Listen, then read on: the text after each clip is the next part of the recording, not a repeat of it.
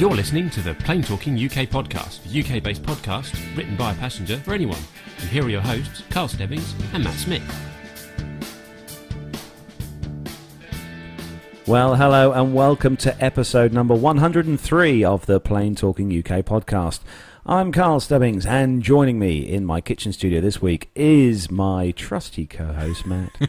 Trusty, yeah, right, okay. Rusty. Hello, yes. Hello, everyone.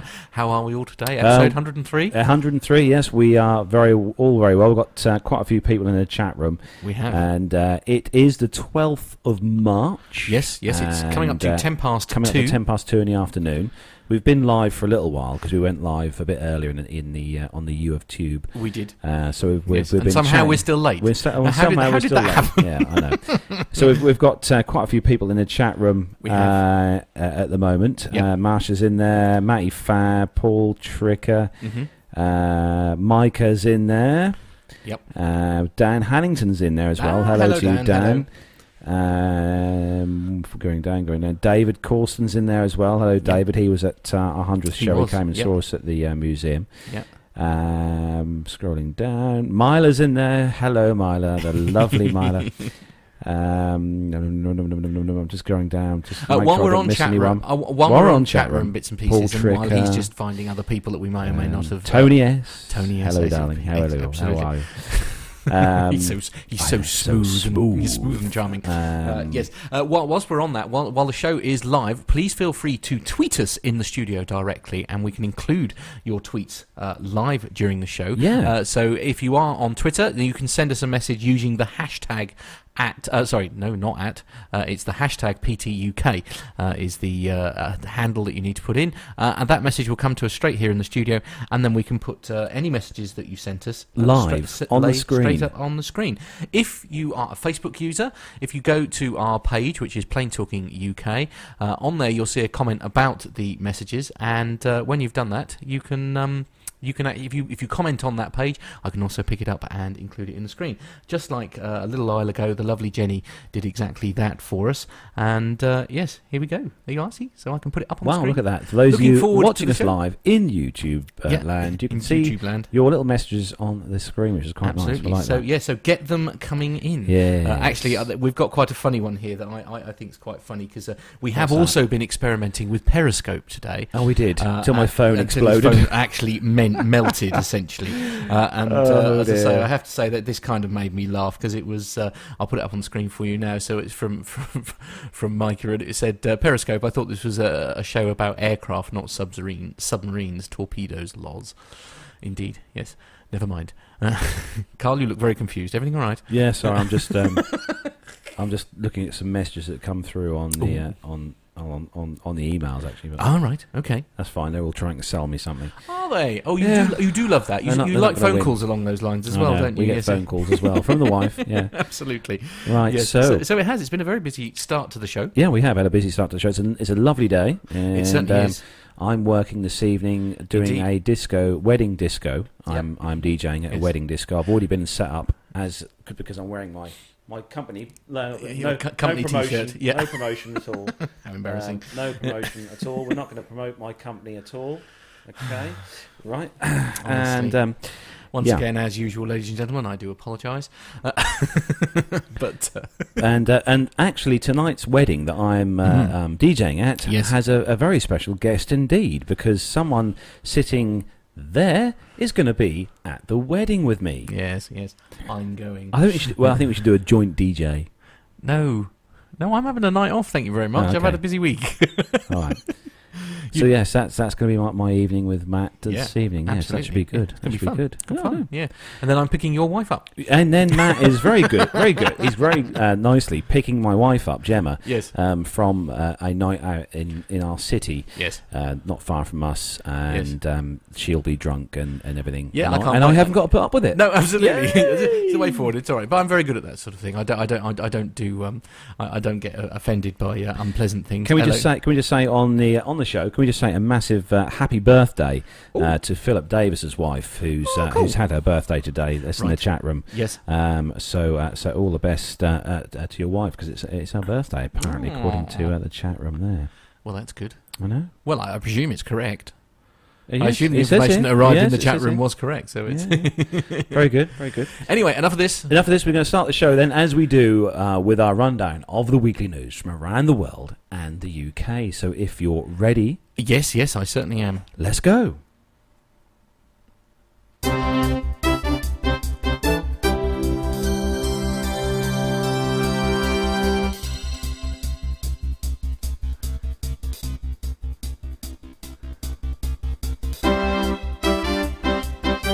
So, kicking off this week's first news story on the thisismoney.co.uk website. As you do. And the headline, Budget Airlines enjoy busy February as EasyJet sees a 9.8 jump in passengers following rises from Ryanair and Wizz Air.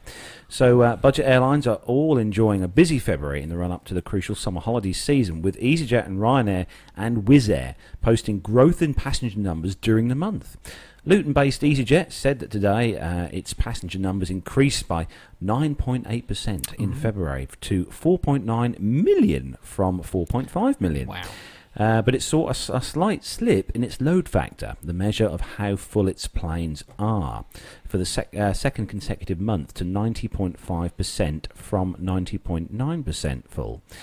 On a rolling 12-month basis, EasyJet passenger numbers rose by 7.5% to 70.5 million from 65.6 million. Wow. Meanwhile, yesterday, or early this week, Ireland's Ryanair reported a rise in both its customers and load factor for the month. Customer traffic grew 28% year on year to 7.4 million from 5.8 million, while its load factor increased by 4% to 93% from 89%. And not to be outdone, on Wednesday last week, Wizz Air also posted growth in both passenger numbers and load factor as well for February. The airline, which is focused on Central and Eastern Europe, said its load factor had increased by 2.6% in February to 86.4% from 83.7%, as the number of passengers carried grew to 22% to 1.4 million from 1.2 million. Airline travel firms were hit at the back end of last year by a string of terrorist attacks, dampening revenues as people's confidence in flying took a knock. In January, EasyJet said that the spate of terror attacks had hit its revenue for 3 months to the end of December. During the final months of 2015, EasyJet cancelled 684 flights, compared with 468 during the same period a year earlier. So we can see there's a little chart there, EasyJet statistics. I mean, that's what we just said for February. Yeah, that's pretty good. I mean, even a load factor of 90% of an aircraft full. Yeah. You know, that's not too bad. Matt's smiling. Why are you smiling? I'm smiling, and simply because Micah has made me laugh. Micah's made you laugh. The main man, Micah. Yeah, he says, "Why is it the name Wizz Air makes me think of something that might take place on a Ryanair flight? The term Wizz can often mean something else here, and yes, I think you're right. Actually, dear. Absolutely. Good News for budget airlines, I think, is the best way to describe that. But as we're on the subject, shall we move straight on to story number 2? Yeah. And story number there 2, as always, is a Ryanair story, because Carl does this to me But every this is a single week. posh one Is for you it? this What? week. This A is posh a posh Ryanair story. I'm not sure Ryanair and the word posh can go together in the same sentence. You better read on. We better read it anyway. This is on the Telegraph, telegraph.co.uk. It's one of the broadsheets here in the UK. And the headline is, Ryanair woos business crowd with corporate jet hire service. Oh, yeah. I'm speechless. Okay. Ryanair is not the first airline that comes to company executives' minds when thinking of flying in style to their next meeting, but the no-frills carrier is nevertheless launching a private jet service to tap into the lucrative business of travel marketing. The Dublin-based budget airline has announced that it is starting a corporate jet charter business that offers a customised Boeing 737-700 aircraft for hire. The plane features 60 business class reclining leather seats and includes fine dining catering facilities, so presumably that's not one of them manky sandwiches that they usually offer you, and has a fine range of up to 6 hours, making it ideal for private, corporate, sports team or group travel, Ryanair said. While the airline did not give a range of rental rates. It said that the jet is available to hire on a cost per hour basis, which with quotes dependent on the departure and arrival airports. And we all, because I suppose because it can be a lot more expensive to land, for example, at London City than it would perhaps be at Norwich and things like that, I guess. But then they also, because of that, they can also offer the most competitive rate in Europe. Robin Keeley, a spokesman for the airline, said that more than 25 million business travellers fly with Ryanair every year, choosing our low fares, unbeatable on-time performance, and Europe's largest route network, along with the benefits of our Business Plus service. Now, business and group travellers can also enjoy the benefits of Ryanair's corporate jet service, as we offer a customised Ryanair Boeing 737-700 for private charter. Ryanair, which is led by the colourful boss Michael O'Leary, and is known for its marketing and publicity stunts, and fellow low-cost airline EasyJet have been seeking to boost profits by wooing business travellers in recent years. The Irish carrier hopes to tempt executives onto its corporate jet by promising that passengers will be tended to by its industry-leading pilot and cabin crew professionals. Seats will be ranged in a 2x2 configuration and will have a 48-inch seat pitch. And you're laughing. What's happened? Oh, just reading the comments in the chat room since you've been reading that story. So we'd like to say, before we make any comments, hello to Jen, Jen Niffer, who's joined us in the chat room. Right. Just trying to find out where Jen is in the world.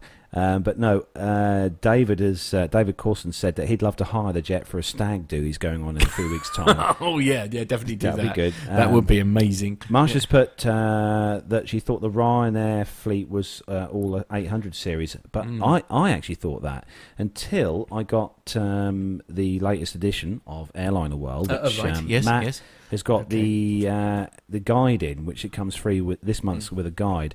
Like an airline's fleet guide, and in there I actually looked through the fleet because I, like everyone assumed, they're all 800s, but they do have a Dash 700 in the fleet, and I didn't know that either, which I was quite shocked because I kind of normally know pretty much everything there is to do with commercial aircraft as such. There it is, yes. So here we go. Matt will just look through the Ryanair fleet there. He is, yes. I am frantically looking through. And they do actually, they've got some 737-8s. Yep, all ASs, which is what most of them have. No. Philip Davis has beat us to it. He's already, they've got one Dash 700. It's Echo India Sierra Echo Victor. It'll probably be at the beginning or the end of their list of aircraft, Matt. Okay. Yeah. Oh yeah, 737-73S. Yes, that's it. Echo Lima dash Sierra. Oh, is it Echo, Lima? Is that sorry? Echo Lima Sierra. I think Echo is Victor. it, or is it Echo? No, it might be Echo Indigo. Oh, I don't know. Oh, Jen is in the USA in Ohio. Ooh. Wow! Oh, what is the time there? It must be. It must be at least behind so many hours. So yes, here we go. Look. So if you are watching on YouTube, you can see. Oh, there we go. Oh. Hang on, it's not focusing. I'm very sorry, but anyway, it's the top of the list. Top of the list there. Anyway, yes, no. So that's a bit of a shock actually, because as you say, I was convinced they were all Dash 8s. Yeah, but being able to. I wonder how much it would cost to hire an entire 737-700 with all the business class. I mean, having that seat pitch as well. Did you say 46-inch seat pitch? It was. It was a 48-inch or 48-inch seat pitch. Yeah, wow. Yeah, that'd be quite comfortable. Yeah, I mean that would be. I wonder what they'd offer for snacks, lukewarm paninis, and the usual kind of things and stuff. Yeah, well, Micah is saying it's just gone 9:20 in Ohio. Yeah, in Ohio. Thank you for that, Mike. Indeed. Thank you. Yes. Anyway. Oh, Jen's put that she's not far from the most excellent Air Force Museum in Dayton, Ohio. Oh, another one I want to visit. God, you really have got to hurry up and win the lottery. The joint account is going to get such a hammering this year. Absolutely, yeah. I'm just glad the wife doesn't listen to the show. No, it's time to win the lottery. Yeah, absolutely. Yes. So moving on to our next story, on the Travel Mole site, this one, and the headline: United to retire their 747s. United Airlines in the US are going to retire their 747 fleet from scheduled service by the end of 2018, they've announced this week. To replace the jets, it will be converting 787 orders originally anticipated for delivery in 2020 and beyond into 4 777s and 5 787s for delivery from next year. These conversions will accommodate the accelerated retirement of the 747s while also meeting United's capacity needs, as said. The airline has also ordered 25 more Boeing 737-700s for delivery from the end of 2017. The order is in addition to the previously announced order of 40 737-700s. And the new Dash 700 aircraft will enable United to continue using larger, more fuel-efficient aircraft as it shrinks its 50-seater regional fleet. The airline expects to have fewer than 100 aircraft in its 50-seat fleet by the end of 2019. The next generation of 737-700s provide cabin enhancements, including larger overhead bins that can accommodate additional carry-on bags, said United. Meanwhile, the merged United Continental is facing a challenge to its leadership from the two institutional shareholders who claim the carrier has done little to improve its performance.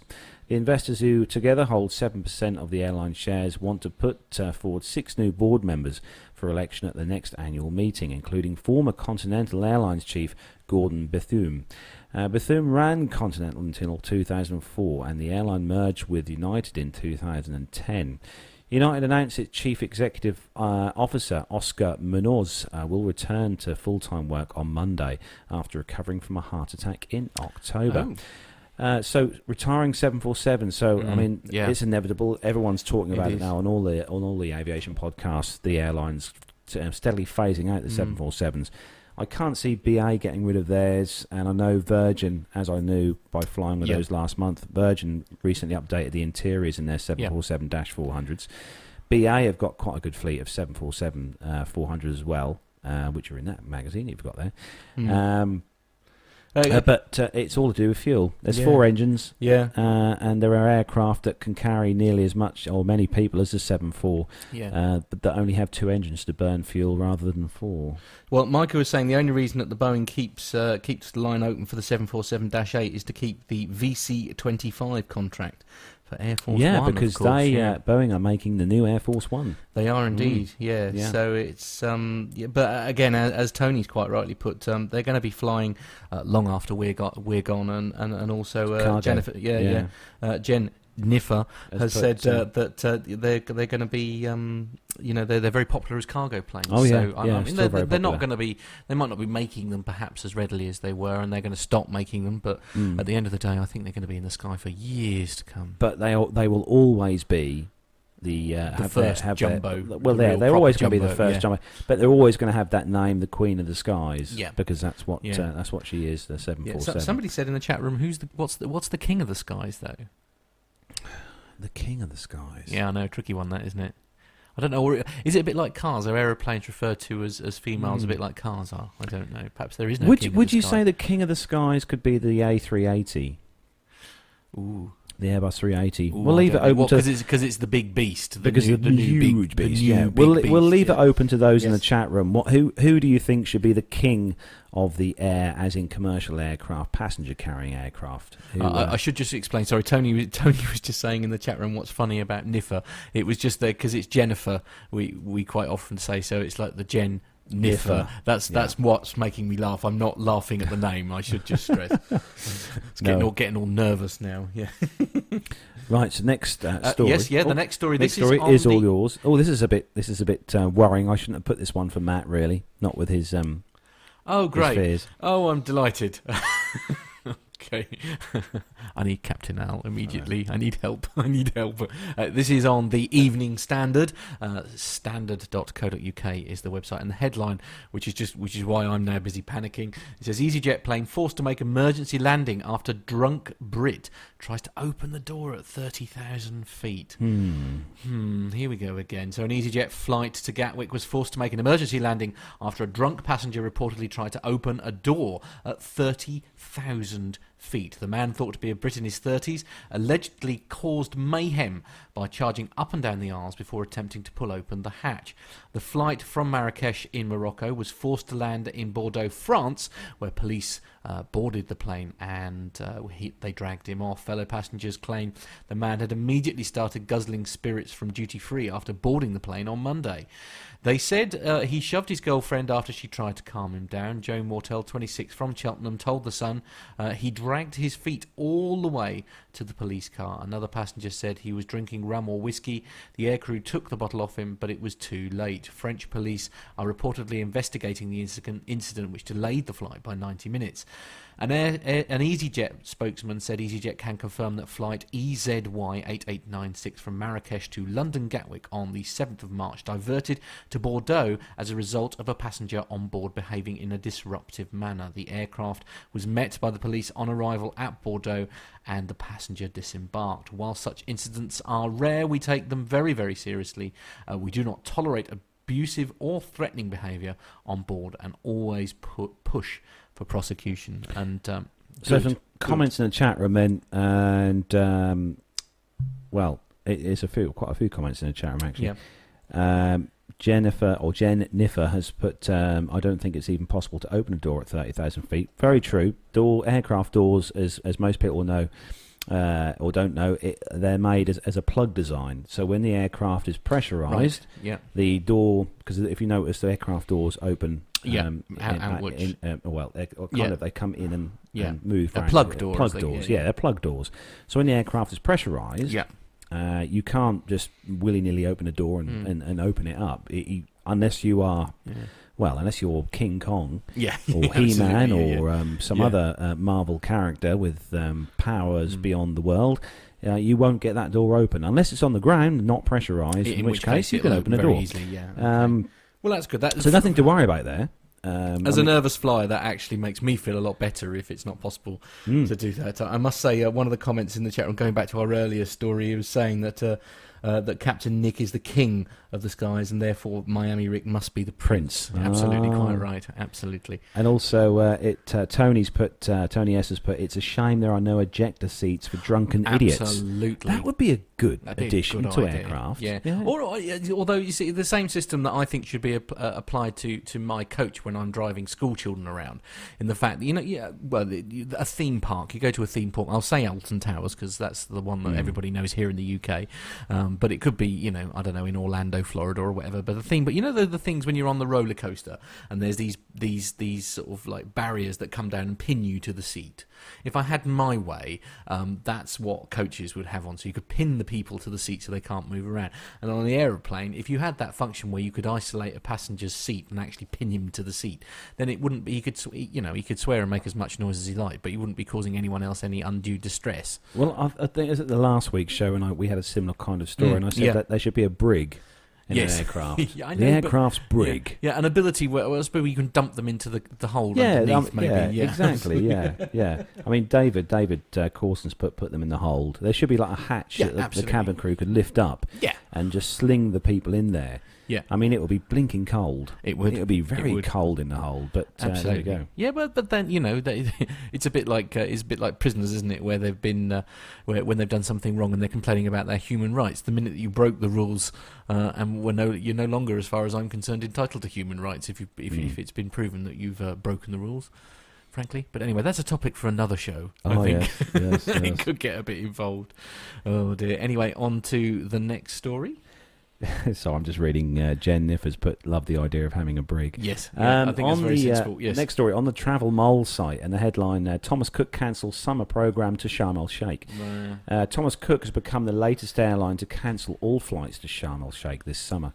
The airline has said that it's taken the decision as there's been no change to the Foreign and Commonwealth advice with regards to travel to Sharm el-Sheikh Airport.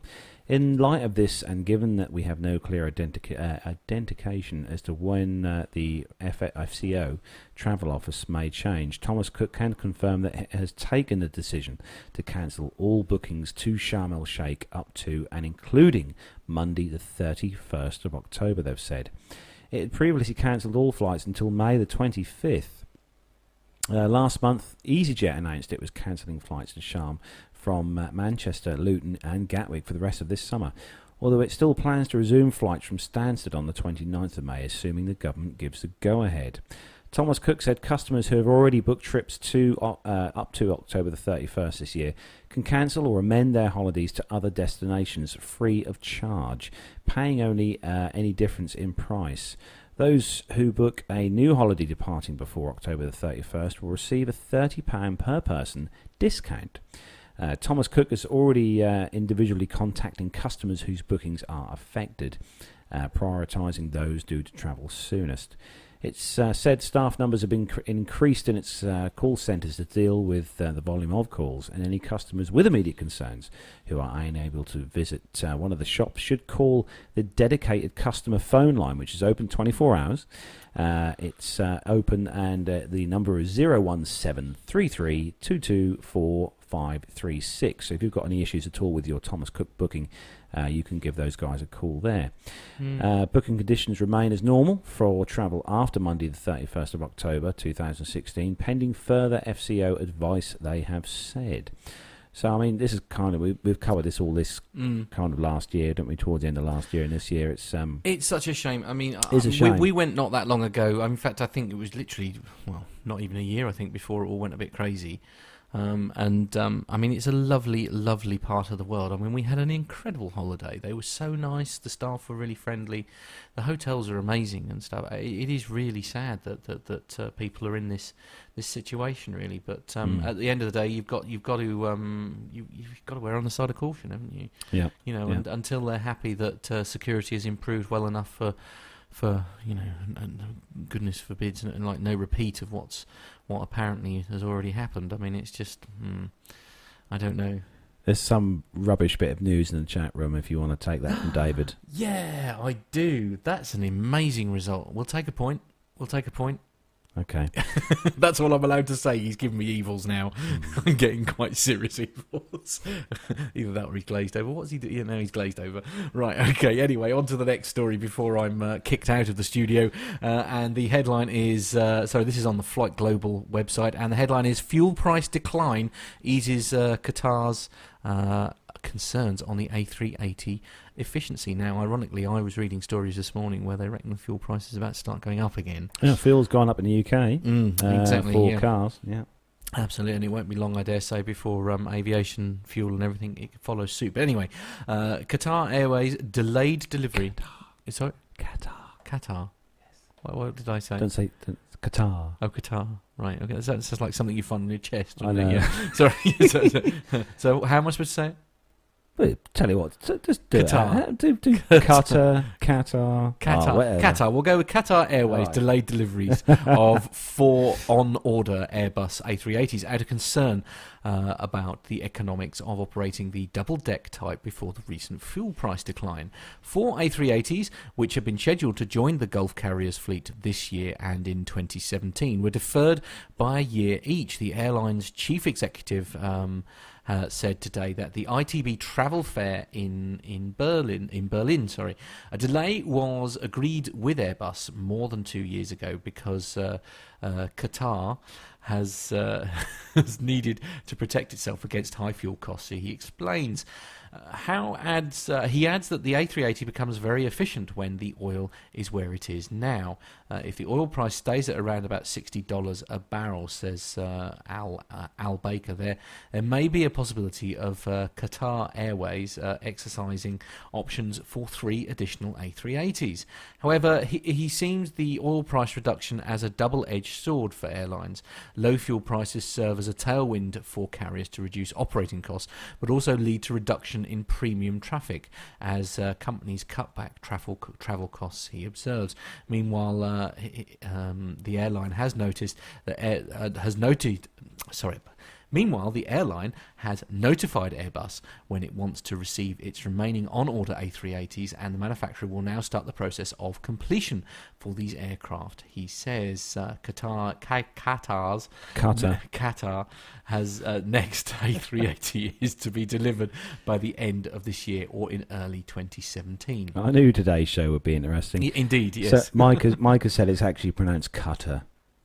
Say that again. Qatar.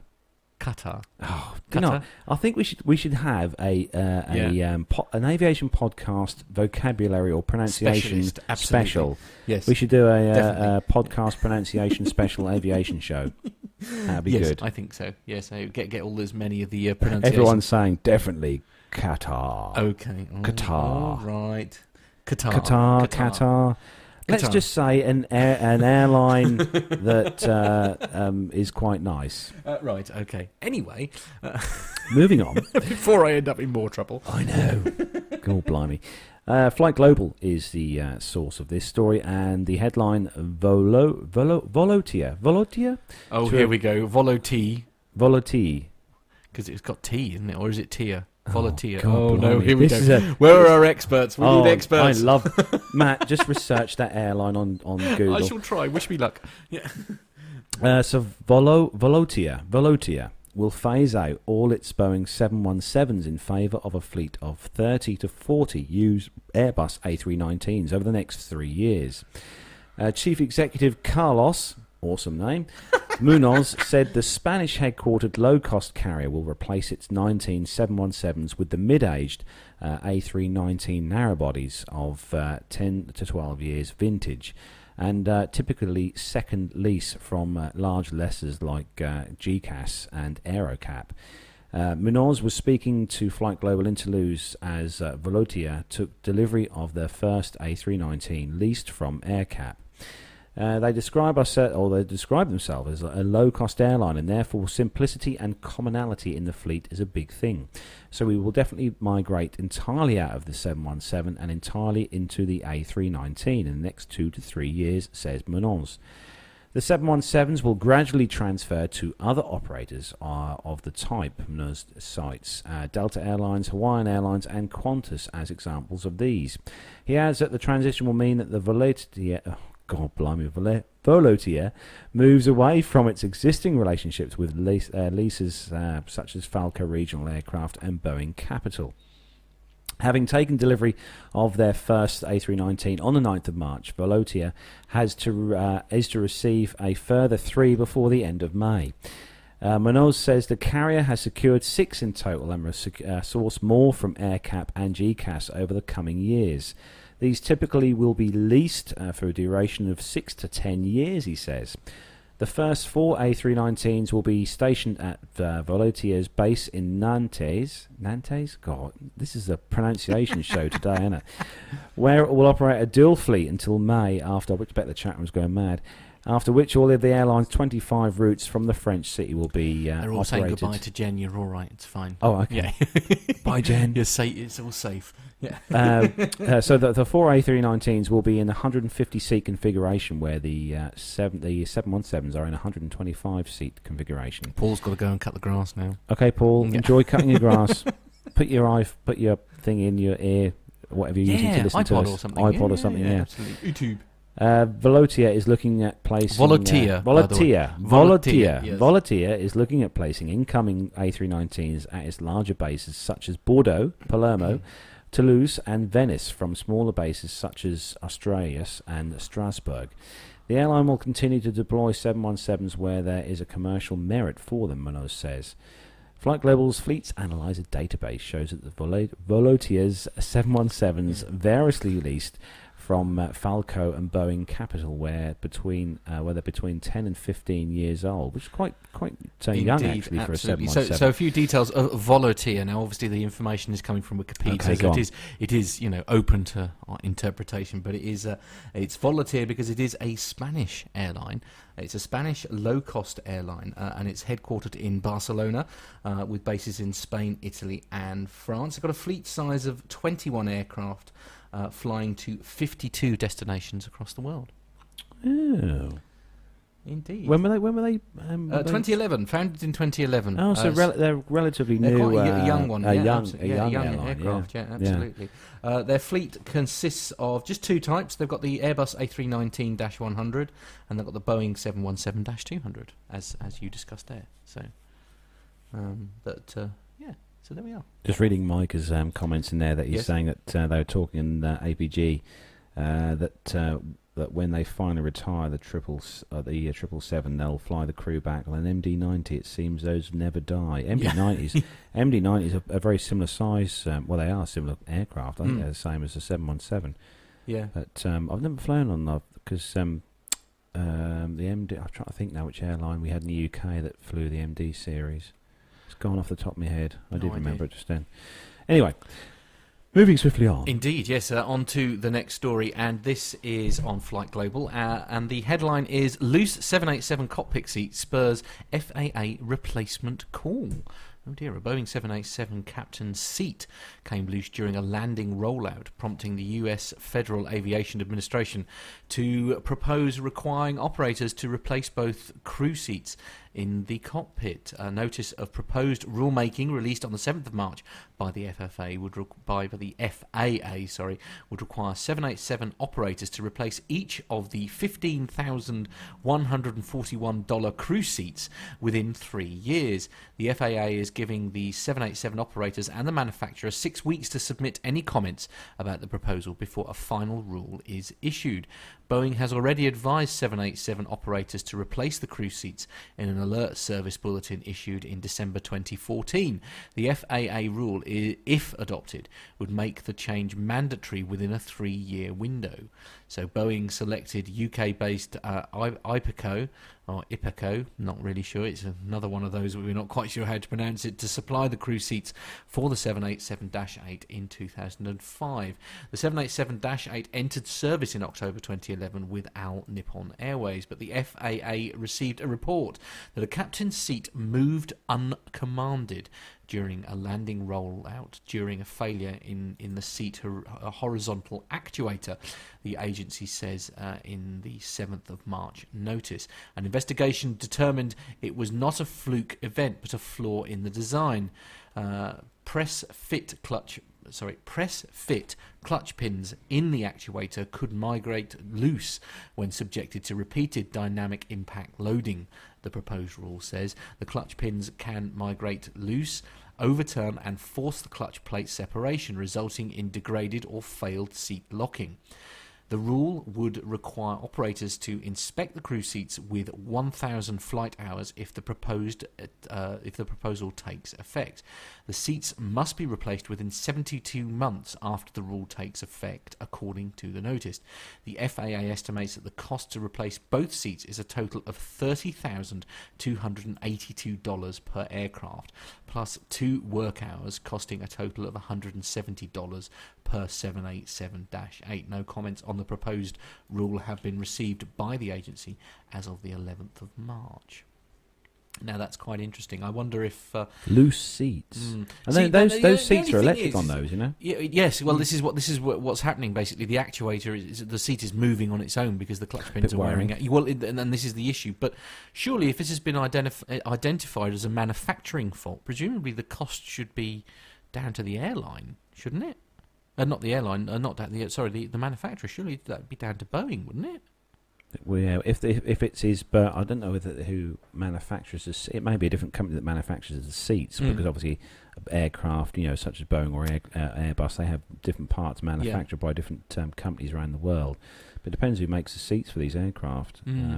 But for those, actually, when we sat on the flight deck of the A400M at Riyadh last year, and me and Pip were there.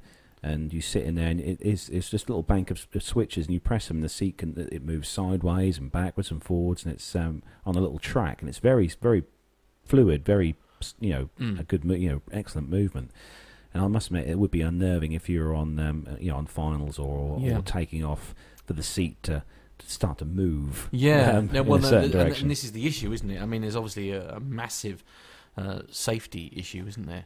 But yes, anyway, moving on to the next story, and this airline features very heavily, as I say, we said at the top of the show, very exciting, because a certain Grant and Steve have released a new episode, haven't they? Yeah, they've released an episode regarding the A380 indeed. For this airline. But, yeah, absolutely. The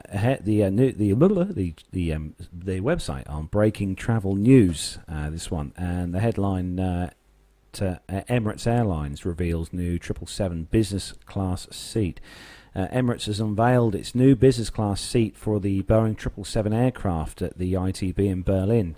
That's the International Travel Trade Show in Berlin. The new seat will make its commercial debut on Emirates' 170th Boeing 777 aircraft, a 300ER version, which the airline expects to receive in November this year.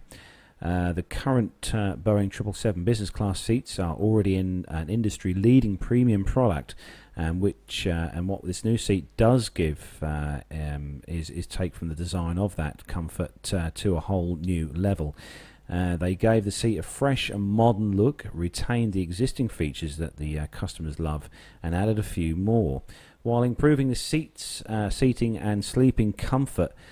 Tim Clark, President Emirates Airlines, has said, providing customers with the best possible experience has always been at the heart of the new product development with Emirates. It's evolution as well as revolution, he says. We're always working towards the next big leap, but at the same time we continually look at all the little ways we can enhance what we already offer. So for these of you who can afford to fly business class with Emirates, I have, but it was free, so I didn't pay for it. We believe the new business class seats further strengthens the experience and value positions for our premium customers. They're very excited about the arrival of their first Boeing 777 later this year with the new seats, and would like to see how the customers are going to respond to it. Anyone at Emirates wishing to invite me and Matt to test those seats? Absolutely. Oh, more than happy. Anyone from Emirates listening to the show, do get in touch with us, podcast@planetalkinguk.com. We'd love to come and test those seats at Emirates and review them on the show. And a full and frank analysis of our experience obviously will be shared with So the design and shape of Emirates' new business class seats were inspired by the interior of a modern sports car. Ooh. Captured in the diamond stitch pattern of a light grey, full leather covered, ergonomically designed headrest and its sleek overall feel. Love it. Designed with enhanced customer comfort in mind, the new seat has a pitch of 72 inches. Wow. And can be electronically moved into a fully lie-flat sleeping position at 180 degrees. Lovely. Retaining many of the most popular features of the current business class seats on Emirates, the 777's updated seat layout and additional amenities feature a conveniently located minibar, one of the industry's largest personal TV screens at 23 inches, and the latest touchscreen controller for the seat, an award-winning ICE in-flight entertainment system. Customers will also have a USB port for charging their devices. Lovely. As well as an HDMI port to stream content from their personal devices directly onto their IFE screens, as well as improved lighting options for reading as well as relaxing in their seats. Emirates has also redesigned the privacy panel between the seats and the literature pocket, footrest, shoe and storage area. And they've also expanded the personal meal table as well. I mean, we've got no pictures of this seat as yet. No, it's a shame. Hopefully, if we get to see some photos of these seats, we'll show them to you on an episode. Jennifer Parkinson has put in the chat room that she says that I think all of us in the chat room would accept the free seats from Emirates too, I expect. Yeah, I can't imagine why that would be. There'd be a queue. I think there would be a queue. I think we'd all love some business class seats. Michael was saying Emirates makes a more comfortable seat on its 777, and United is making them less comfortable by going 10 across in economy instead of 9.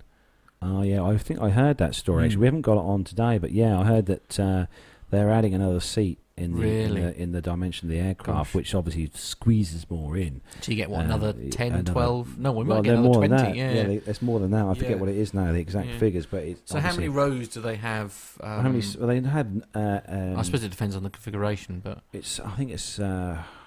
I think they do a 3, a 4, and a 3. If I remember, I can't remember. Okay. Or it might be 3. It might be a 3, 3, and 3. But they're adding another. I think they're adding another seat onto the centre section, so it'll be 3, 4, 3. The aisles will be even smaller as well. Yeah. Oh, Yeah. what's this? Tony S. Correct. Looks like the KC-135s will outlast the KC-10s. Yeah, well, they're just having a little chat. Oh, they're having a Yeah, chat between themselves. Yeah, they're having a chat between themselves about those. But yes, We'll just leave the chat room to get yes, on. absolutely. Really well. David's making comments about us pronouncing things incorrectly. I think, I don't blame him for. Next story from Matt. Yes. It's one of these great stories I love because the Telegraph is. We're not going to put the picture on the screen yet, but if you read the story, Matt, we'll view the huge faux pas that the Telegraph have made. Oh, really? Carry on. Okay. Is this some kind of test you've now set me? No. I'll test you at the end. Okay. I'll test you at the end of the story. If you read it, and we'll see. Yeah. Here we go. Right. Okay. So this is on thetelegraph.co.uk, and the headline is "Major alert at Heathrow after man locks himself in the jet cockpit." He says, choosing his words very carefully. Security staff are said to have struggled to reach the man through the bomb-proof doors designed to thwart terror attacks. A major security alert was declared at Heathrow Airport after an intruder boarded an empty airliner and locked himself in the bomb-proof cockpit. A 38-year-old man is to appear in court this week in connection with the incident, which took place on Saturday morning. The intruder managed to breach security on the airport perimeter, broke through a cordon and climbed aboard the parked British Airways 747. After realising he had been spotted in the cabin of the empty passenger jet, the intruder fled to the flight deck and slammed shut the cockpit doors. Security staff were said to be unable at first to reach him through the impenetrable doors, which are designed to protect the pilot and co-pilot should a terrorist attempt to take over the plane mid-flight. It was a very difficult and complex situation, and in the end the fire brigade had to be called to the plane and carry out a long and very protracted operation to get into the cockpit from the outside, said an unnamed source. Eventually they managed to gain access to the cockpit and police were able to storm in and arrest the intruder. The source said that it was a terrifying situation, adding, "Here is a man who not only has managed to go airside at one of the world's busiest airports, but he has also successfully got into a Boeing 747 jetliner and found it open and was able to climb aboard." That's really worrying, isn't it? When he got onto the flight deck and barricaded himself in using the plane's own anti-terrorist equipment. Police confirmed there had been an incident on a parked aircraft at Heathrow, but said that it is not believed to be terrorist-related. In a statement, a spokesman for the Metropolitan Police said Luis Pedro Verdasca dos Santos Costa, 38, of Stonehill Road, Hounslow, West London, was charged on Saturday the 5th with 2 counts of unlawfully being airside and of unlawfully being on an aircraft. Naughty. Indeed. And not a good thing. This just proves that the security was obviously a bit lax this particular day at Heathrow. Yes, not good at all. No, but indeed. so we're gonna ask a little question here for those in the chat room. Matt, yourself. So Matt, Yes. this story was Okay. about a Boeing 747. Right. Okay. So what's a Boeing 747? How many engines is a Boeing 747? Well, my got, Matt? understanding, and I don't know a great deal about it, is a 747 usually has 4 engines. Very good. Yeah. Yes. And how big is a Boeing 747? It's quite big. It's Yes. fairly big. It's quite big. Yeah, So, the Queen of the Skies. The Queen yeah. of the Skies, as we were Now, discussing earlier. So I've just put the picture up I have if to you're say, watching on YouTube. I have to say this particular Yeah. Boeing 747 here. So the first thing I can say here is that it's clearly only got 2 engines. That's very correct. Yeah. So now you're going to ask me what the actual aircraft is, and I wouldn't know. I'll give you a clue. It's Okay. not an American-built Right. aircraft. Okay. So it's probably an Airbus of some description then. Yeah. And the A319. Do you know what you are? If I had a hat, I'd take 6 of them off. You're one number a bit too high there. Oh, am I? Oh, You're only one. Oh, yeah, but that's no good to me. It's a bit like Ken Bruce's. I know. Ken Bruce's. But that was very good. I'm actually got goosebumps now. I literally have got goosebumps here. Yes. So what is it? So it's not a 319. What is it? When I tried to scan the actual registration number, Yeah. and I think that came up as a 3. I mean, Graham has put on there. Hello, Graham. A 319. It comes up with a 318 Airbus A3, the smallest one they do. So it was ELMP, isn't it? Is it ELMP? Yeah. I shall actually okay, double let's just check while we are double check online. Because it's like here we for go. those of you listening, I listen to Radio 2 quite a lot, and there's a something called Pop Master, Was it and he EU? gives away 1 year. One of the questions is always about a year question about what Is year it songs EUPM? released. It was. I read it as Echo Lima Papa Mike ELPM. ELPM. He's busy looking out, ladies and gentlemen. We want to be really sure. No, it's not ELPM. Is it not? Okay. EUPW or EUPM? EUPM. I don't know. Anyway. Hold on. There we go. Not sure. The tail looks too small for an A318, doesn't it? So I'm just looking. Yeah. Perhaps Hold I on. was It right. probably Perhaps I is was. Actually, you probably were right. Yeah, Perhaps I know. it was a 19 after all that. So I might not have been 1 year out. The picture's not got quite good quality to see. Hold on. E. Oh dear. Anyway, it doesn't really matter. It's fine. Okay, I do love Dead Air, by the way. I know. It's Yeah. good. No, it is a 319. It is a 319. Yeah, it is Okay. very good. Sorry, 319. My correction. But getting back to the story Yes, in absolutely. hand. Yeah. Getting back to the story in hand. Yeah, I do love it when big major tabloids such as the Telegraph Yes. use generic pictures Yeah. to explain a story that is concerning aircraft. you Yeah, know. absolutely. I mean, at least they've got the airline. I suppose they've got Yes, right. at least it says British Yeah, Airways. it on does That- have British that's Airways massive- that's It's just a massive- completely different manufacturer Yeah. and a completely different aircraft Yeah, altogether, Yeah, and that So annoys me. I'm feeling quite proud of myself, if I'm honest with you, because it's just not only have I managed to successfully I know. identify that it should have 4 engines and not 2. So right, well that wasn't too painful a test then. Right, so after all pats on the back, please, Yeah, lovely. via post to. that. Excellent. Yeah. So next story, moving There on. is hope for me yet, ladies and gentlemen. On and the- also Tony said the A318 doesn't run out of Heathrow. No, I think that's So it London must City. be the London 39 City Airport, I 319. think, Yeah.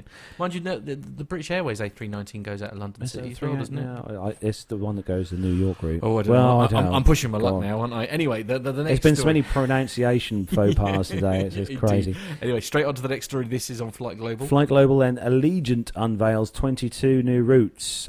So Las Vegas-based Allegiant Air has unveiled another wave of new routes, which will see the carrier adding 3 new points to its network in the coming months. The ultra-low-cost carrier will begin service to Sonoma County in California in May, followed by Albuquerque in New Mexico and Evansville in Indiana in June. Allegiant will also start non-stop services from Albuquerque to both Austin and Las Vegas and connect Sonoma County with Las Vegas and Phoenix Mesa at Evansville. It will offer flights to Orlando Sanford as well. The airline will also launch 17 other new routes connecting existing points in its Allegiant network, which will operate twice weekly on all the new routes, with a mix of A320 aircraft and Boeing MD-80 aircraft. Allegiant will not face direct competition from most of its new routes, schedules and Innovata show. It will, however, compete directly against 3 airlines on service already between Los Angeles and Reno, American Airlines and Southwest Airlines, and also United Airlines as well. Allegiant will compete against Southwest on services between Albuquerque and Las Vegas, and against Delta Airlines on flights between Los Angeles and Memphis. The addition of the Albuquerque fits with Allegiant's ongoing strategy to expand to U.S. mid-sized cities. The airline's Vice President of Network and Pricing, Lucas Johnson, says the carrier sees an opportunity in offering competing services between Albuquerque and Las Vegas. Southwest cut frequencies significantly in the last couple of years, he tells Flight Global. Those who are in the chat room, just while I'm reading, who has anyone ever flown Allegiant? Let me know what Allegiant are like. We want to know what Allegiant are like. If any of you have flown them in the chat room. So Southwest operates up to four times daily non-stop services between the 2 cities' schedules in the Innovata show. The number of flights operated by the Dallas-based carrier on the route has fallen by around 25% when compared to 2013. As for launching services, between Albuquerque and Austin, Allegiant's Johnson says the Texan city is among the top unserved markets from Albuquerque. Compared with Albuquerque, Sonoma County and Evansville are smaller destinations. And Sonoma County in California's wine country, that'd be nice to go there, is an interesting city to Allegiant. It's a unique city that we are all excited about, says Johnson. Allegiant's latest new routes also include 4 new seasonal services to Destin Fort Walton Beach in Florida, a new destination that Allegiant announced in January. Service to the airport will begin in May, but the airline has already announced additional frequencies on the 2 Destin Fort Walton routes unveiled in January. With the latest routes, Allegiant will offer a seasonal service to Destin Fort Walton from 6 destinations this summer. If Matt will put that up on the screen there, there's a shot there of the Allegiant aircraft, and that's actually taking off. I think that's in an front. Amazing background. Yeah, I think that's coming out of Vegas. I think past the New York strip in Vegas. I think where that is on the strip there. But yeah, there's Allegiant's. There's their logo there, as you can see. So good news for people who fly with Allegiant. Absolutely. Mike has put that he's not flown with Allegiant, but they are being investigated for safety. A new story this week, and is also known for poor service. They are a low cost based on Las Vegas. Yeah, there we go. So there we go. Yeah, he also gives a heads up to the airplane geeks as well, because apparently in their with Todd Curtis, he talks about aviation media reporting as well, and we often comment about that, don't we? Where how poor they are, frankly, at getting their facts right. Sometimes they tend to over sensationalise very, very simple stories, don't they? Yes. Anyway, on to the last story. This is in the commercial section this is one of our local airports to where we are here. Yes, absolutely. And it's also, for us, it's a very local rag as well. It's Ipswich, which is just up the road from us, and it is the Ipswich Star. So David will like this one, because he's an Ipswich supporter. Oh dear. IpswichStar.co.uk. So it is Stansted Airport reports busiest ever February. Stansted Airport has reported its busiest ever February, with more than 1.69 million passengers passing through its terminal building during that month. Wow. The figure represents a 15% increase on the total of just under 1.47 million achieved in February last year, and marks a 23rd consecutive month of passenger growth for Stansted, even adjusting for this year's extra leap day. Last month's total beats the previous February best recorded in 2007, and the monthly load factor of 84.9%. That's a really high load factor, isn't it? 84.9%, a measure of how many seats are available on the flight that are actually filled, was also a record for the airport in February. Stansted's rolling annual passenger total now stands at more than 22.96 million. That's an 11.5% increase compared with a total of just under 20.6 for the previous 12 months, and the highest achieved by the airport since the year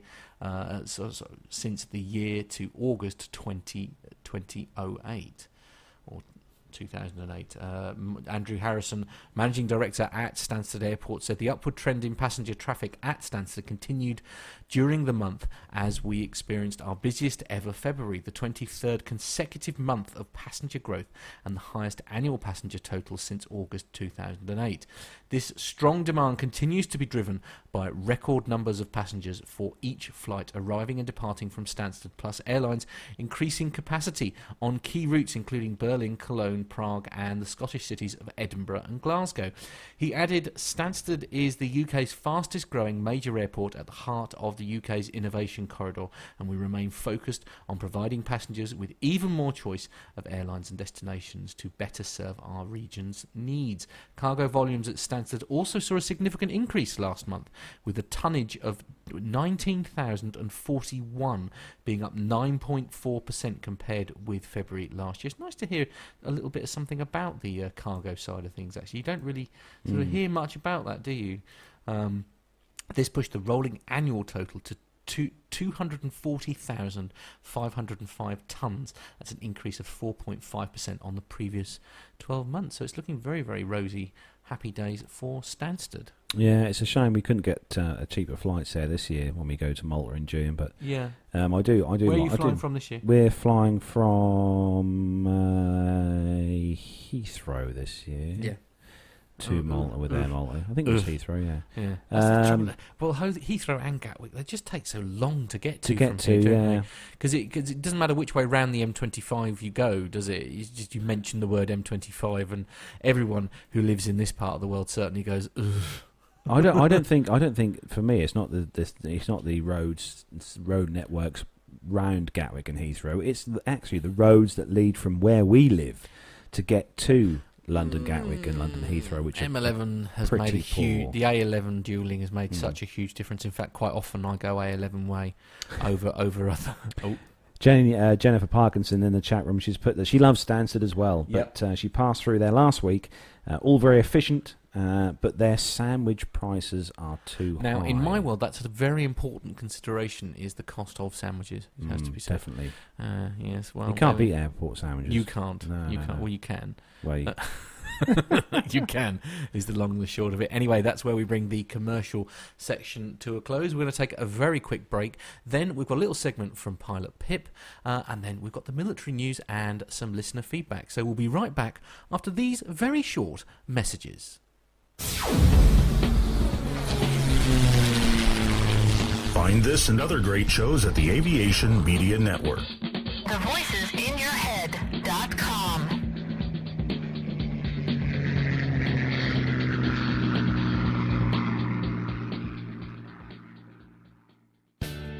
The Plain Talking UK podcast is a voluntary project that aims to keep you informed with the latest aviation-related stories from newswires across the globe. Producing our content does cost money though. If you enjoy our show, why not help us keep on the air by making a donation towards the server and website hosting fees through PayPal. Any contributions would be greatly appreciated.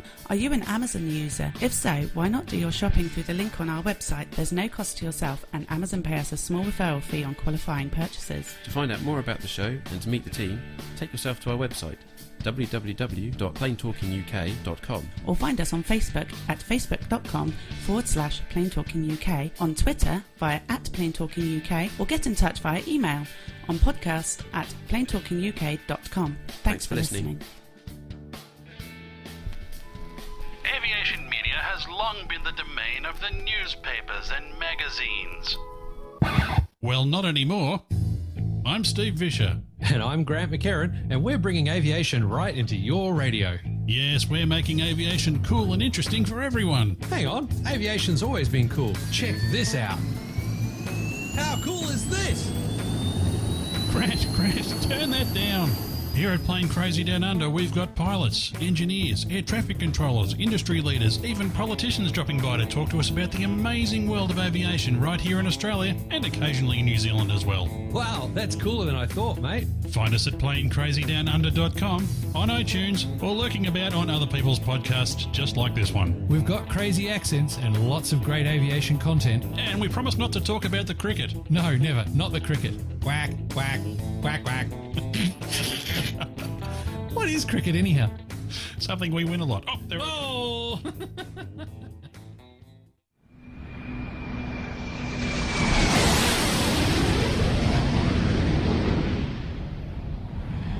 And we are back. Well, hello. That Hello, was quick. that Yes. was quick. So we have got a segment from Pip, We have. and we've got a little snippet of voice feedback. We have. From one of our listeners and one of our very good friends, Mark Maiden. Yep. And then we've got a bit of air show. Well, we've got the military news as well, but we've got a little bit of air show news as well. Just a few of the air shows that are coming up in the next month absolutely. in the UK. Yeah, we're going to cover that in more in depth, hopefully, in a couple of weeks, because we're hoping to have a guest on that we can talk to about that, because obviously it's all a little bit up, literally, excuse the pun, it's all a little bit up in the air, isn't it? Yeah, we have got a guest coming on the show soon who knows everything there is to know about what's been going on in the UK with regards to air shows, and also display and stuff. So so stay tuned for that. Obviously, we'll keep you posted when that official date has been released. But yeah, so we're going to cover the air shows. Yeah. But obviously, it's all a bit nerve wracking, because although several dates have been released, we're not quite sure what's been cancelled. No, yeah. exactly. So who's coming on now then? What's up next? Well, ladies and gentlemen, it is time to welcome on board our resident, well-trained, he's toilet-trained and everything, it is our resident pilot, and it's time for a little bit of a chat about good old-fashioned airplane safety. Plane safety from the flight deck with Pilot Pip.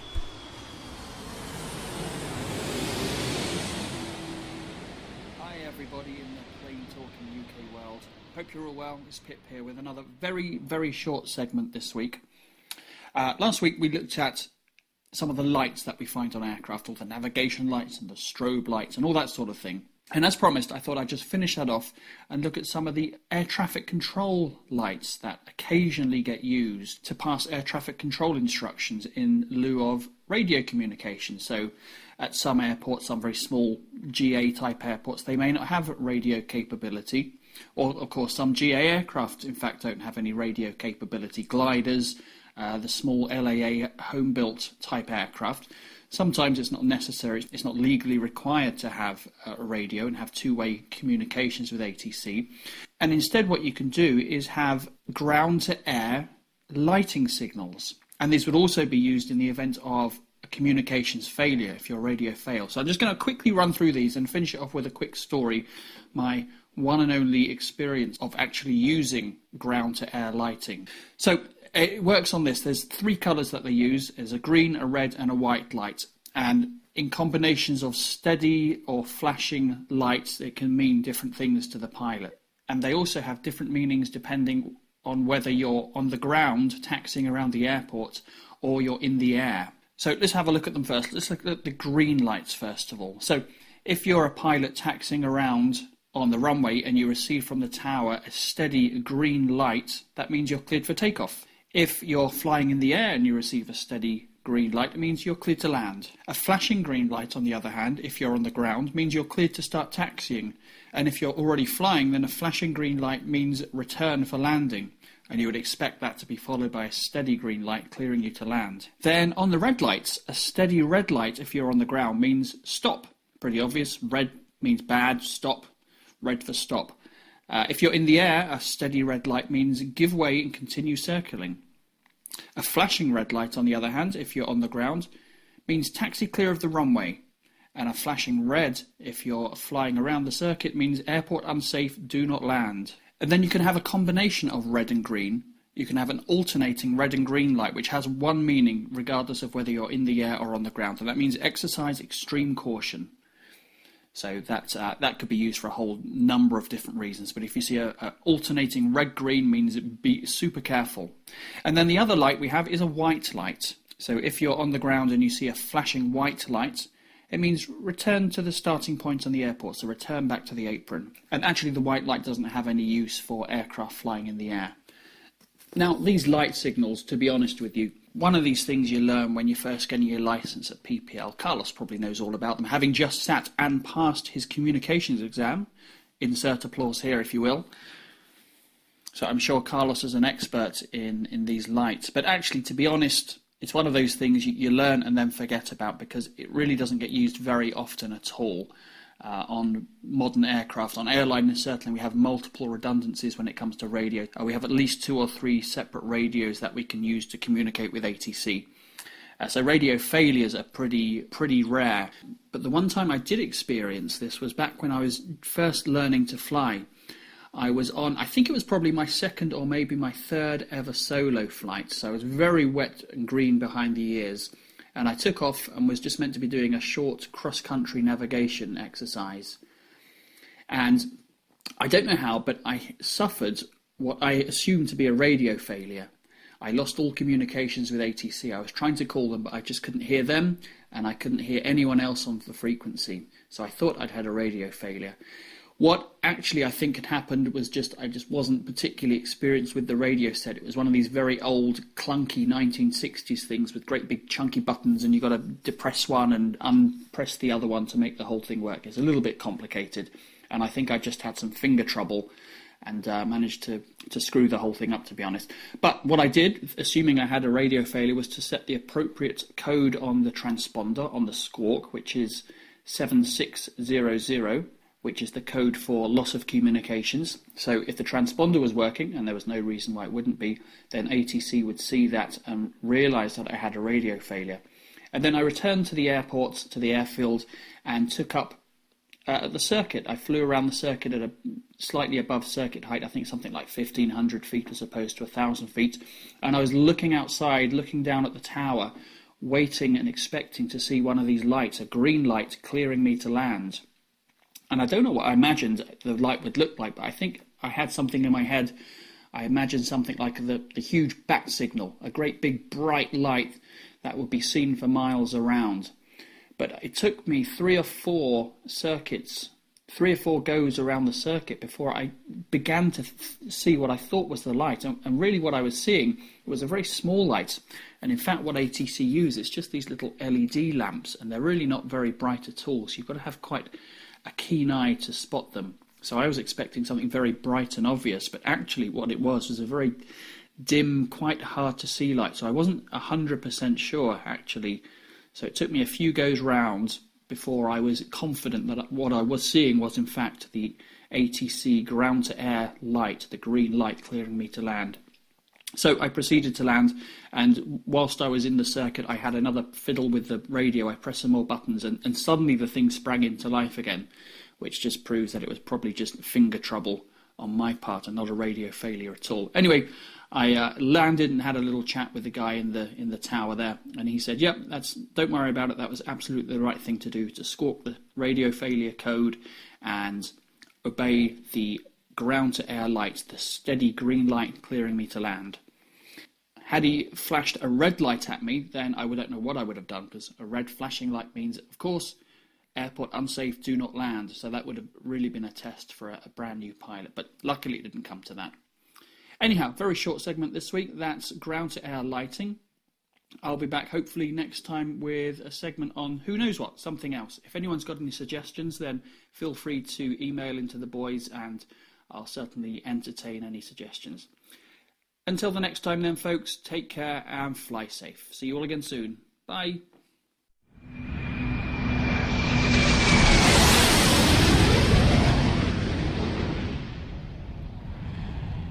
And a massive thank you to Pip for that, as always. Your segment on lights again, and other squawks and bits and pieces, and radio stuff. I know. I did. You know, he's quite right. Yes, Carl did pass. Yes, I passed my radio communications written exam this week at my flying school. So that's another one to tick off on the steady long road to getting my PPL. And what would happen? So what's the next step? I've got my oral communications exam next week, which is all about doing the correct radio calls and stuff like that, and MATS penetration and stuff, which sounds a bit weird, but that's military air traffic control zone penetration, flying through and stuff like that. Cool. No, that's good. Excellent. And we've also had time to get a cup of tea. We have indeed. Which is always good. Absolutely. Earl Grey. Listening to it in the studio while... How many exams have I got left to go, Marsha? God, several. Blimey.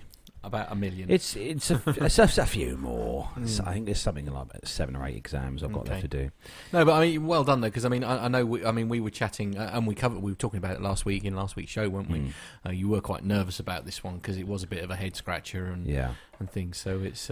Thank you, Myla. Thank you, Myla. Thank you very much. But thank you, Jenny. But a very acceptable, Tony. a very, very acceptable pass rate as well. So well done. So we look forward to an update. Yeah, Mike has put very bright. Yeah, oral communications, Carlos. Guess you better listen. Yeah. If it was like if it was a DJing exam, right? How to talk while doing a disco, then I'd be fine. You'd be all right. Yes. Yeah. Okay. Well, that's good news. So we have got the military section next, or segment next, and after that we're going to play just some voice feedback we had from my God, mine's gone blank, from Mark Maiden. Blimey, it's been a long show. Indeed. But we're going to play that, and we've just got a little bit of air show news as well that we're going to play. Okay.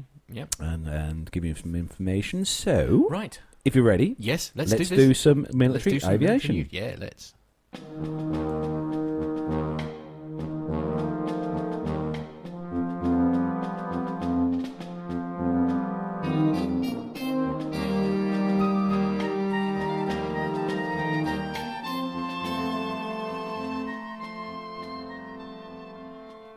So the first news story then on the military aviation segment this week on Flight Global site is the headline. The RAAF, or the Royal Australian Air Force, KC-30 to begin P-8A refuelling trials in early 2017. Cool. So the Royal Australian Air Force is preparing to add the Boeing P-8A Poseidon to its growing list of aircraft that can be refueled by its Airbus KC-30A multi-role tanker type. Canberra recently certified its A330-based KC-30 to refuel the Boeing C-17 Globemaster III and the Lockheed Martin F-35 Lightning II, and is now pressing forward with P-8A trials. Australia could produce as many as 12 P-8As and has already committed to 8 examples, with the first delivery expected in 2017. US Naval Air Systems Command, NAVAIR, will hire Boeing to support the certification effort over 14 flights beginning in 2017, according to a recent contracting notice. Flight testing is scheduled to begin in February 2017, and the expected period of performance of the forthcoming contract with Boeing is from November 2016 to June 2017, according to the prosecution notice, which seeks comments by the 10th of March. The RAAF has also been working with the US Air Force to expand the range of aircraft it can refuel from the KC-30s by the fly-by-wire boom refueling system and wing-mounted aerial refueling pods as well. On the 25th of September, the KC-30 became the second foreign-owned tanker to refuel the F-35, following on the heels of Italy's Boeing KC-767.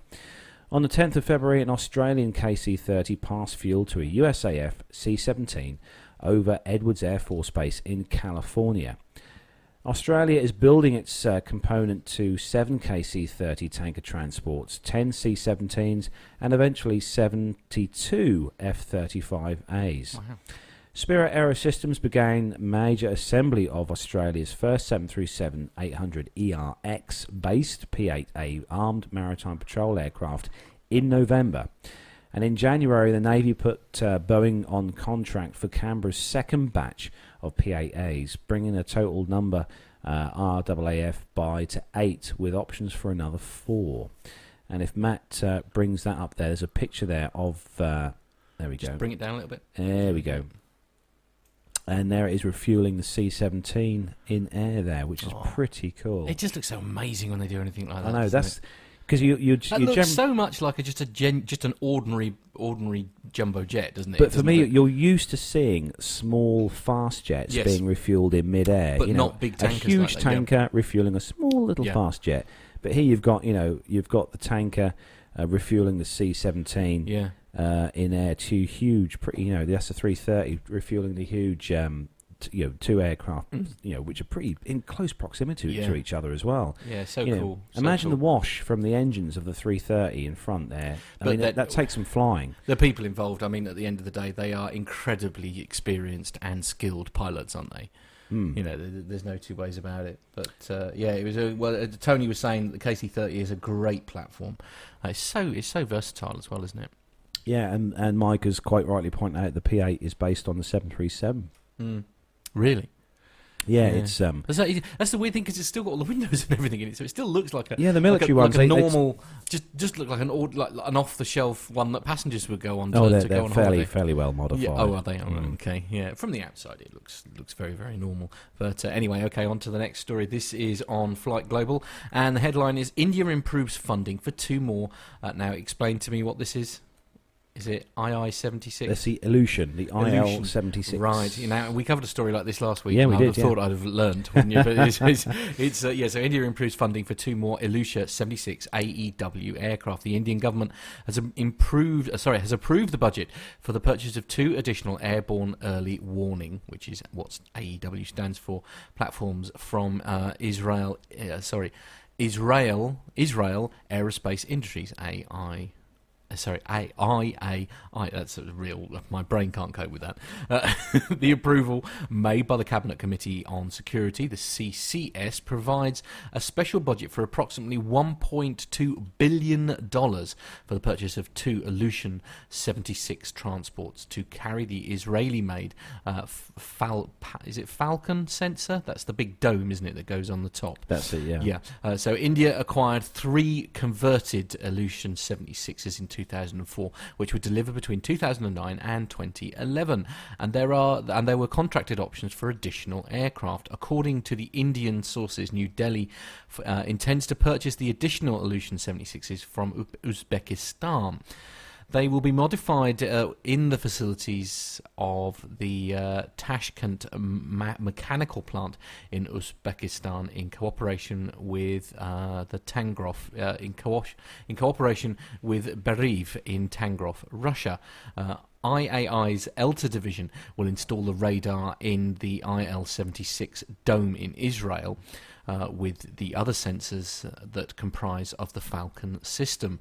The 2 additional Falcon AEW systems will include upgraded sensors and will be capable of working seamlessly with the ones installed in the 3 operational aircraft. So I'll just bring that photo up very, very quickly. That is what we're talking about. So that's the little aeroplane there, and that's that dome, isn't it? That's part of the AEW system that they install on that particular aircraft. It's pretty cool. You're used to seeing the AWACS, which is obviously a Boeing product. I remember when we were at the air show, because there was an example, wasn't there?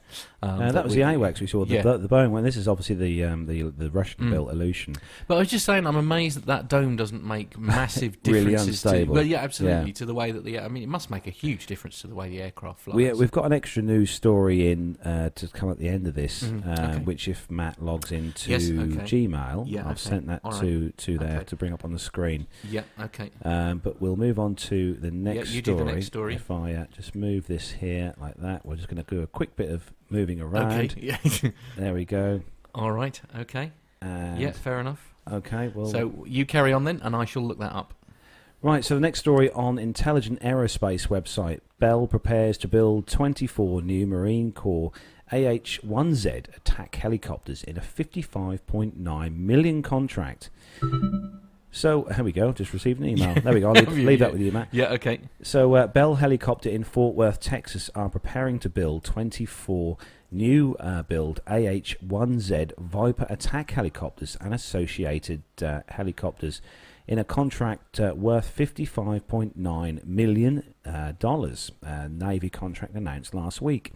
Officials of the Naval Air Systems Command are asking Bell Helicopters, Textron Incorporated company, to buy long lead parts and components necessary to build 24 Lot 14 AH-1Z helicopters as part of the H-1 upgrade program.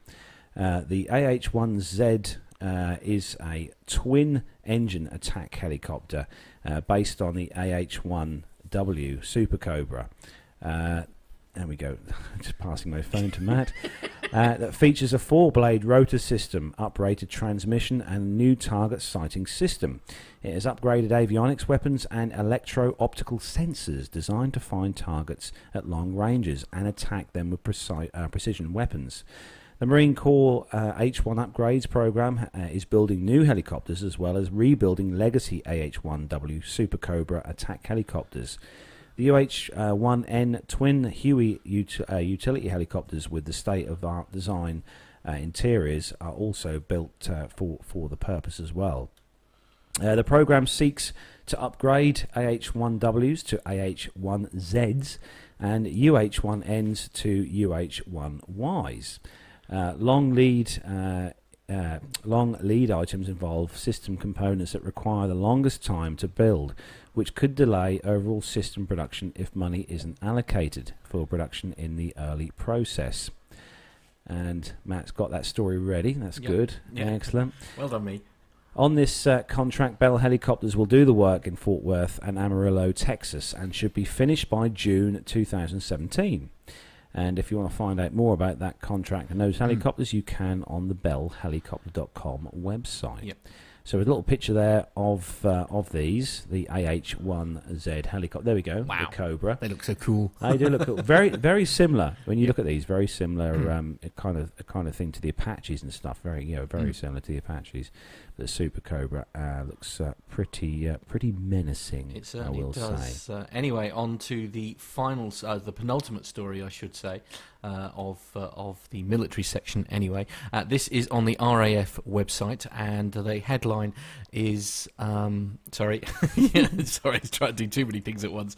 The headline is 45R Squadron celebrates 100 years. So in celebration of their formation of 100 years, their formation 100 years ago, number 45 Reserve Squadron from the Royal Air Force College, Cranwell, laid a wreath at the memorial outside HMS Sultan, the site where the squadron was formed on the 1st of March 1916. The ceremony at the HMS Sultan saw the parading of the squadron standard, followed by the laying of a wreath by the officer commanding 45 Reserve Squadron Wing Commander David Catlow and officer commanding 45 F Squadron Air Training Corps Flight Lieutenant Maria Mugridge, and a 1-minute silence led by Padre Squadron Leader Colin Odell. Whilst the airfield is now a housing estate, the technical site remains MOD property, and a small memorial outside the main gate, commemorates the many forms which early aviation took and the inevitable obstacles which confronted the early pioneers.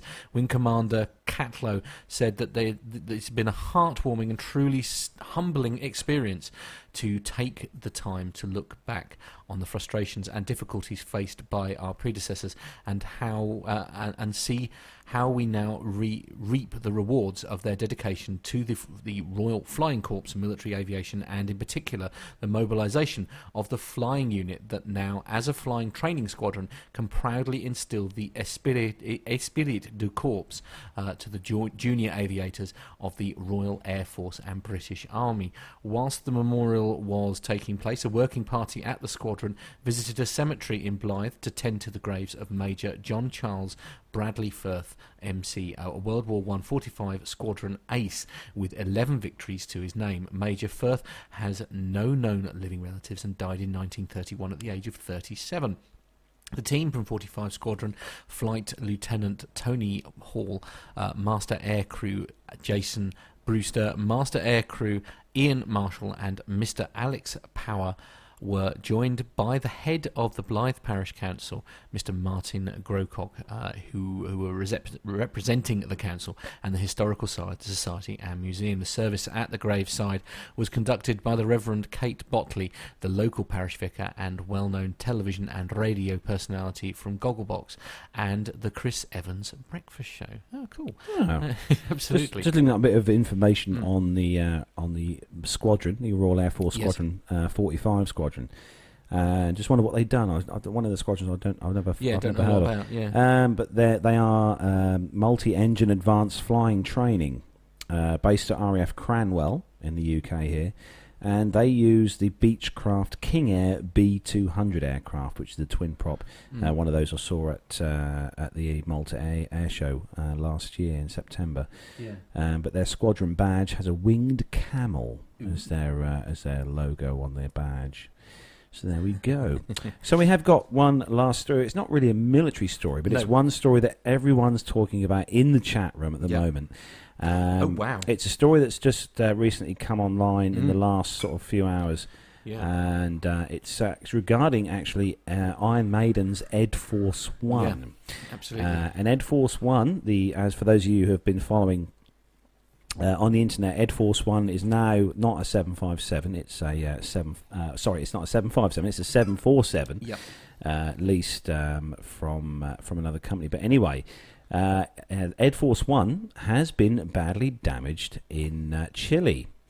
The story is Ed Force One has been badly damaged on the ground in Chile. And the concerts are expected to go ahead as planned. But Ed Force One was this morning tethered to a tow truck to be taken for refueling before flying to over the Andes to Cordoba for the next show. On moving, the steering pin that is part of the mechanism that connects the ground tug to the aircraft seemingly fell out. On making a turn, the aircraft had no steering and collided with the ground tug, badly damaging the undercarriage and two of the aircraft's engines and injuring two ground tug operators, both of whom have been taken to hospital. And we, of course, hope they make a full recovery. Just reading through here, the flight engineers are on the site and evaluating the damage, but their initial report is that the engines have suffered large damage and will require extended periods of maintenance and possibly two new engines.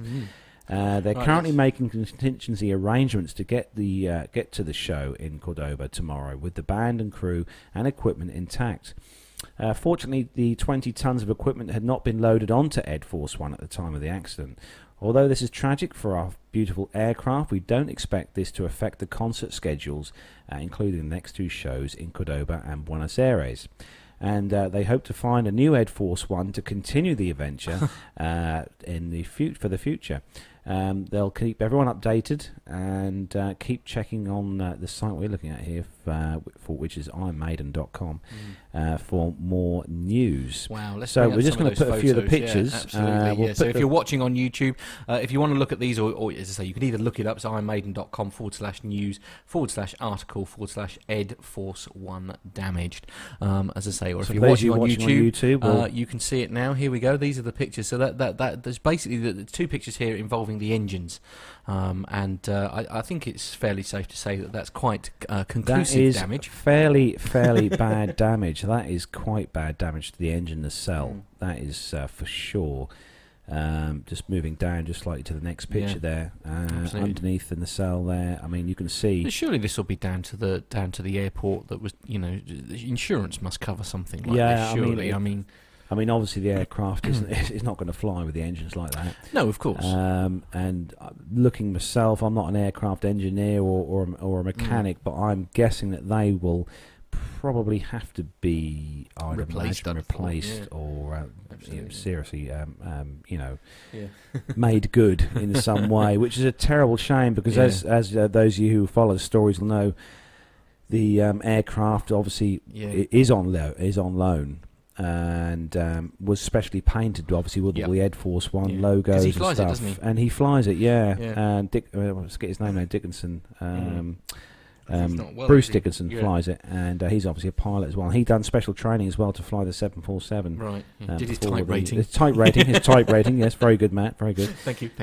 So sad news there. Hopefully, obviously, the show will go on, but it's always sad to see such a wonderful aircraft, which was looking quite nice, is badly damaged. Yeah, so a couple of things from the chat room there. It was Micah was saying that the tug driver must have been a groupie trying to rush the stage, and Tony got quite a good point here. I'm surprised that someone should have been on board. To play the brakes. Very true. Absolutely. So quite what had occurred from there, I don't know, but very, very strange. But there we are. So we have got a small piece of voice feedback to play. Absolutely. From Mark Maiden. For those of you who don't know, Mark Maiden has his own podcast. He does.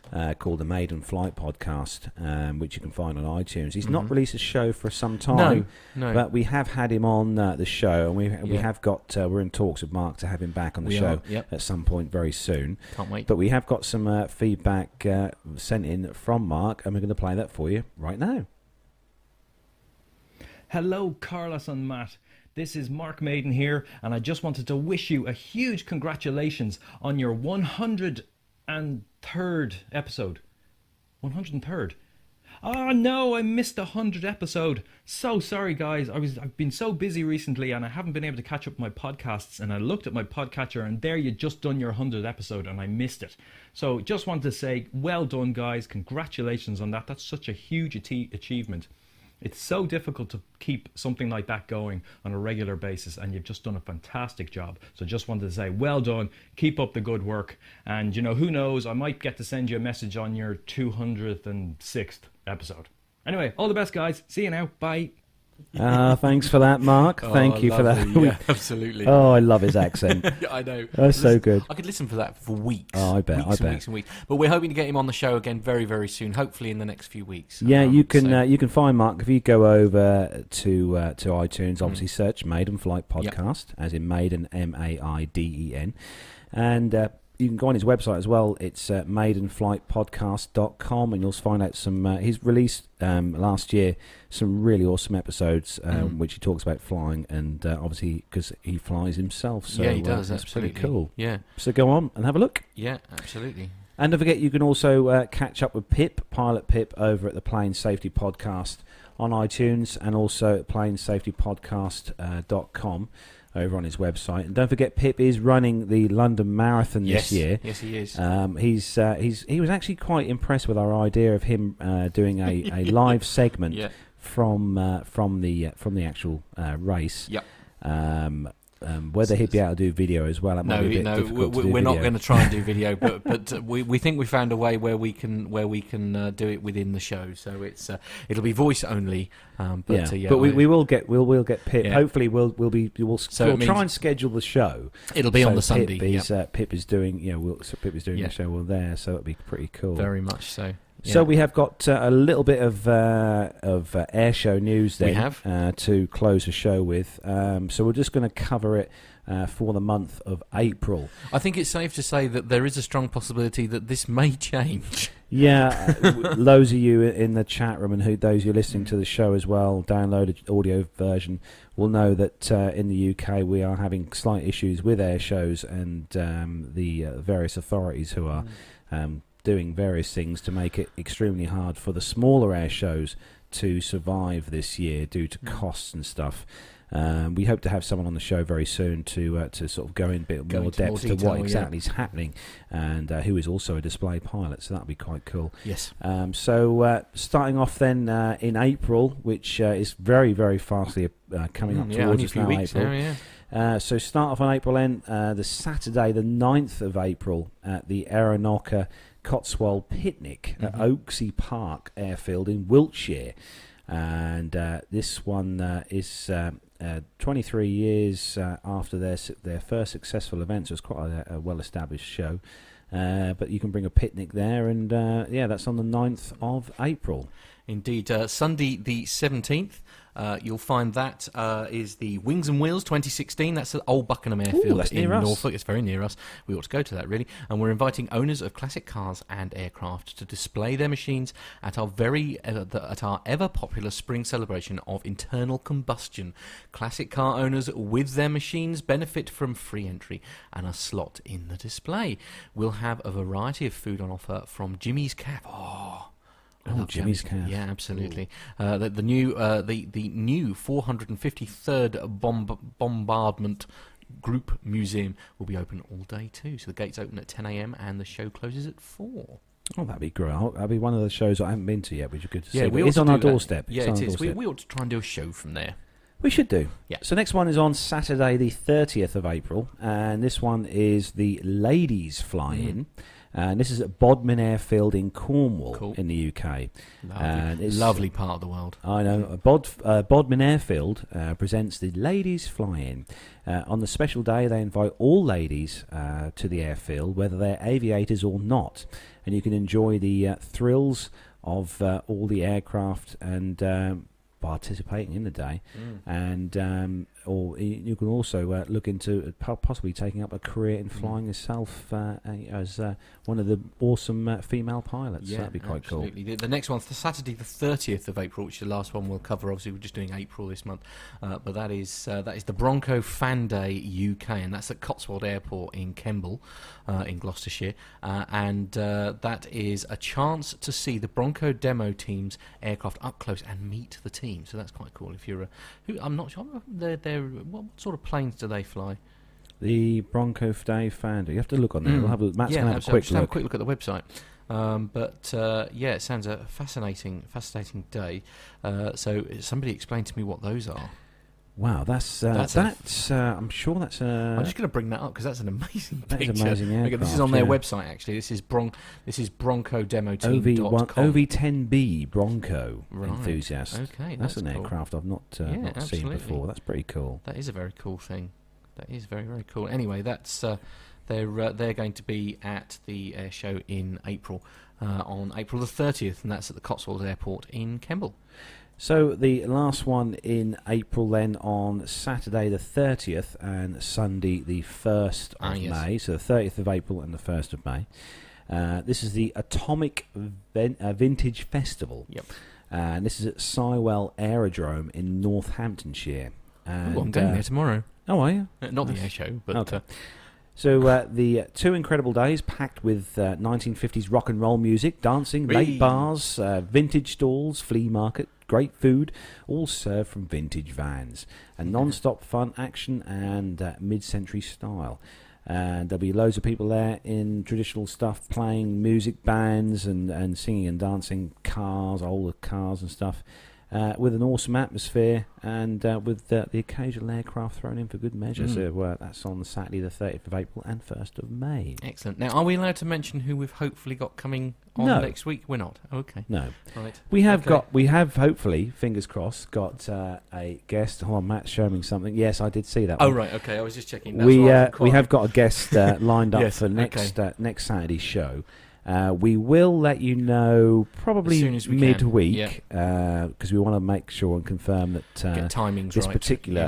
particular pilot is going to be 100% on board for next Yeah. Saturday. He's assured us he will be. Yeah. But we'll let you know who that is, and then you can all barrage us with your questions because I'm Absolutely. sure there'll be some questions to ask this particular And pilot. what we'd like you to do also, please, is we'd like you to send us those questions using the hashtag PTUK, all right? And then we can actually show them up on the screen as well. But, so exciting news, hopefully, which we'll release in the middle of the week when it's all being confirmed. Carl has obviously got something else that's... Yeah, I did ask in the chat room to see who was going to come and see us at Farnborough.